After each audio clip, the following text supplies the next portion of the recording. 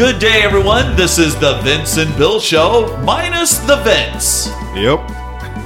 My name is Bill Molden, and across from me again is the ever-impressive Jeffrey Hughes. I don't know about all that, but I'm happy to be here. All right, well, Jeff, we had a fantastic worship service today, and had a great time with everyone. It's for me, this is going to be my last Sunday with the Gateway City Church for 3.5 months because I have been blessed with a sabbatical.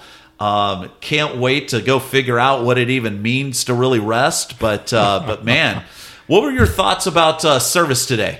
Dude, service was awesome. I think this is definitely one to remember. with you leaving. I think the way that and this is something I always appreciate about what you do or what you bring when you preach, is how you make the scriptures come alive and how you bring the history into it, and just really talking about how Paul used the culture of of Athens to really show them the gospel and brought the gospel straight to them. It was very very good, very impactful. Yeah, and I appreciate that. One of the things that I think is important is that today, during my sermon, I actually got to unpack something that was written by one of the historians from like the 3rd century BC. Actually, it might be a little bit closer to, it may even be 3rd century AD. I'm not really sure. 3rd century is somewhere in there. But anyway, one of the ancient historians of the city of Athens wrote this incredible statement about the unknown God. And I was able to kind of unpack that. And basically, the long story short, although I do think you should listen to the sermon, the long story short is that Athens at one time was under siege by some sort of pestilence, some sort of pandemic that was bringing about a lot of death. But it was rescued, according to the Athenians and according to history, by Epimenides.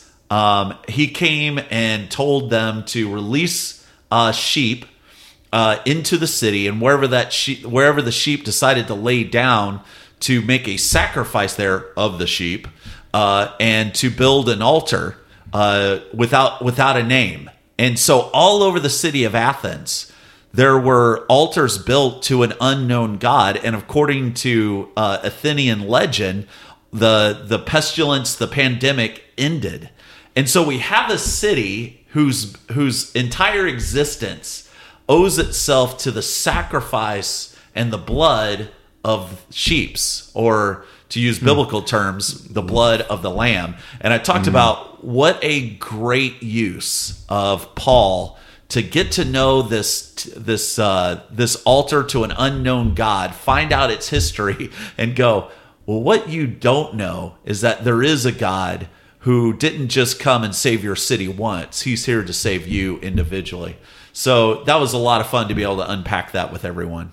Yeah, and seeing Paul's example, that really preaches, because you think about, when we meet people, when we talk to people, or when we want to share the gospel, it can often be intimidating. You can often think to yourself, how can I do this? Or like, how can I don't know scriptures well enough, or I don't know. But I think that as we get to know people and we get to see how, the nuggets and the breadcrumbs of God's, influence in their life, and they're able to, kind of speak to, what they've already experienced, I think we'll be able to share the gospel a lot better. It was very cool to see how Paul did that with Athens. Yeah, and I'm so glad you caught that, because really my goal was to communicate that there are no wasted moments with God. And that means every story that's in your life, God wants to find a way to redeem it, even if the story is really bad and there's many wounds. There's something about that story that is universal. Our wounds really do mirror the struggles and the hurts of everyone around us. And so this, Paul really kind of showing, here, let me find out their story. Let me find out this history, and then put a redemptive lens over it and start to talk to them about a God who cares so much that he, from one man, created all nations of men, but arranged it so that they could be in one time and one place to find him. And I think Paul was kind of very clear that, man, our best gift to people when we reach out to them is to find their story, but find God's fingerprints on that story, and then to point that out to them. Dude, it's powerful. I think I definitely want to try to do this now, or like be mindful of when I'm studying the Bible with people, or when I'm, even feeling the, the Holy Spirit tugging at me to share with someone, to really take some time to get to know them and to know their story. I think that oftentimes I can be just so focused on where they should be or what they should be hearing, and not what they've already have experienced. Yeah, and I think that's one thing that I was also trying to bring out. And bringing up this idea that we're addicted to things that almost work, that we really do have a hunger, and mankind is intelligent enough to come up with things that are very much in the form of God's design, but not quite following his way. And that's really where I think the philosophy of the first century sat. If you want some great history on first century philosophers, check the sermon, but then also a great book to read in regards to this is Backgrounds to Early Christianity by Everett. And it's a fantastic work. One of the most important things that you can read if you're really into Bible backgrounds. Recommend that book highly. But anyway, one of the things that the philosophy of the first century was really interested in doing is helping mankind make sense. And so they talked about repentance. They talked about having a conscience. They talked about living virtuously. The problem is it was all based on self. It almost works, much like the philosophy of our day of believing in yourself. That's true. It almost works, but it can't fill the void that can only be filled by Christ and of course the gospel. And so what I was trying to do is trying to kind of create the tension between the gods that the Athenians allowed to be worshipped, which were many. One of the jokes I didn't get a chance to say, in the first century, the joke was there were more gods in Athens than there are people, and so you had all these gods that kind of allowed the worshiper to feel like if I give, they're going to give.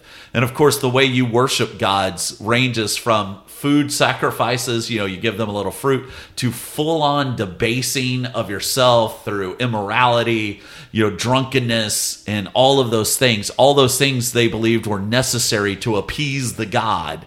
But then you had the philosopher, on the other hand, saying that we were meant for more than that. And then you have Paul walking in, presenting the one message that perfectly unites those two worlds, because there is something more that is divine that cannot be found without worship. But it's so much more than just believing in yourself and being self-sufficient. There has to be a God who is like us and able to help us overcome all the wounds, all the sins, all the trouble. Help us overcome that and then call us out of that darkness. And so we got a chance to study that out, got a chance to talk about Ephesians 5 and Paul's conclusion of that matter. But yeah, so I think, Jeff, one of the things that I want the church to wrestle with is this calling to kind of go, what's been in my life that I think I need God to redeem? What is it that I think may have been wasted that I need to bring into the light so that it could be a light for others? As you're kind of hearing this, what are some of the thoughts that go through your mind as you're wrestling with that concept? Dude, it really reminds me of an analogy I heard about a broken pot. If you, or let's say you were using a pot for a lampshade, you wouldn't get any light. You would perfectly cover what was the light, and it would defeat the purpose. But it was only if you take a broken pot that you put back together, then light shines through all of the cracks. Very much like how the things that we experience, the hurts that we've experienced, if we give those to God, God can use those for God's glory. And that's what I kind of hear you saying, that like, man, we need to allow for the parts of us that we think are irredeemable, or the parts of us that we think should stay hidden, or the parts of us that we don't want to share, or that we feel guilty about, to give those over to God and let God use those for his glory. Wow. Yeah, this is one of those instances where we should have done the podcast before the sermon, because I would have stole that one. But yeah, you're so right, Jeff. I mean, it is amazing and difficult to really wrestle with, that our deepest, most precious thing that we can give to others is our own brokenness redeemed by God. When we sit down and we study the Bible with people, and we're very open with our struggles in our life, it's almost like for the first time they're being given permission not to be religious, not to make this about sin management, but looking sin in the eye and saying, I am going to use Jesus to release myself from your power. And I think that's something that is something I hope we just start to glory in, is that God has redeemed my brokenness, and that's why light shines through. Yeah, his strength is made perfect in all weakness, right? That's right. That's right. Jeff, I'm starting to think this might have been better preached by you. That was, you're dropping truth bombs on us right here. Oh, man. Of course, Jeff is kind of the assassin of our preaching staff. You kind of you see him, you love him, you just think this is the coolest guy. But then when he preaches, it's like, oh man, I have been stabbed in the heart, because I'm feeling like, wow, that was a great illustration, great conclusion. But Jeff, we have 3.5 months. You and Kendall and Vince are going to be holding down the Vince and Bill show. We may be on the cusp of needing to rename the show. That'd be crazy. How can we have a Vince and Bill podcast without Vince and Bill? Well, I think Vince and I both, from the very beginning, from the very first time we had you on the show, thought the show should be renamed Faux Show. Because I think you bring that swag to it. And I think what we're doing here, the reason why the podcast exists, is that it's not enough just to listen to a sermon. We really have to wrestle with the truth that the sermon brought out. And that doesn't go for the people in the audience. That goes for us as preachers. And so really what this has been an exercise of us really thinking back over, okay, what was shared today? And what is it that we need to put into our life? And so, Jeff, I think that's why your comments are a must listen, because a lot of people are going to hear the sermon today and not know what to do with it. But I think I hope they really listen to this podcast, because I thought you added a lot of color to that. Let me ask you another question before we finish up here.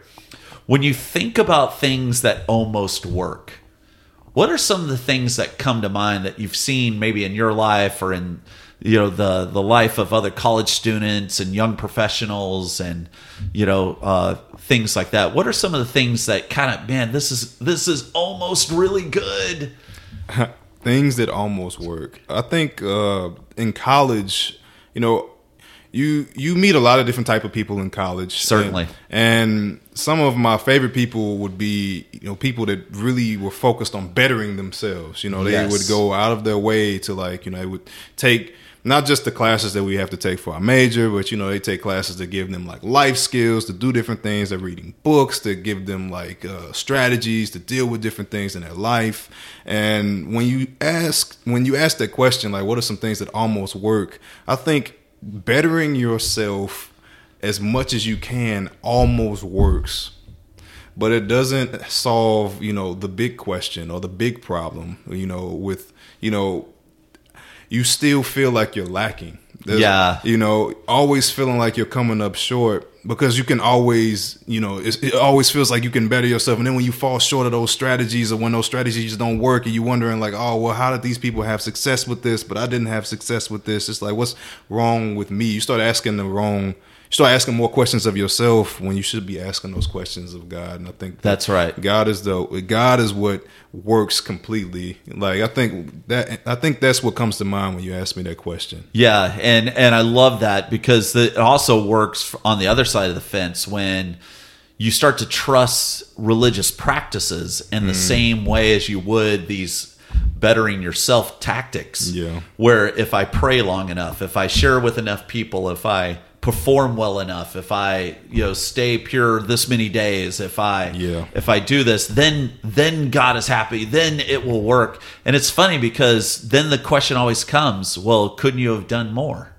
I mean, if your ability to have it go well is dependent on what you're giving to God, couldn't you have done more? And again, how much is enough becomes the question. And if you're there spiritually, where you're really trying to figure out how much is enough for God, you're asking the wrong question. The good news is you never had enough, and you never will. It's good news because you have to fully lean on Jesus and just go, you know what? It's not about me performing a certain amount of tasks. It's about me following the right master. Yeah. Yeah, man. Knowing that God makes up the difference, knowing that God fills in the gaps, let's just be able to say like, oh, I'm doing my best. I'm doing everything that I can unto Him. It's not I'm doing this so that I can earn something from Him. That's right. Because, I want to do this for Him. Well, awesome. Well, Jeff, very insightful time today. Love you so much, brother. Looking so forward to going on sabbatical, but coming back and partnering with you again soon. And man, bro, I leave the church in your capable hands.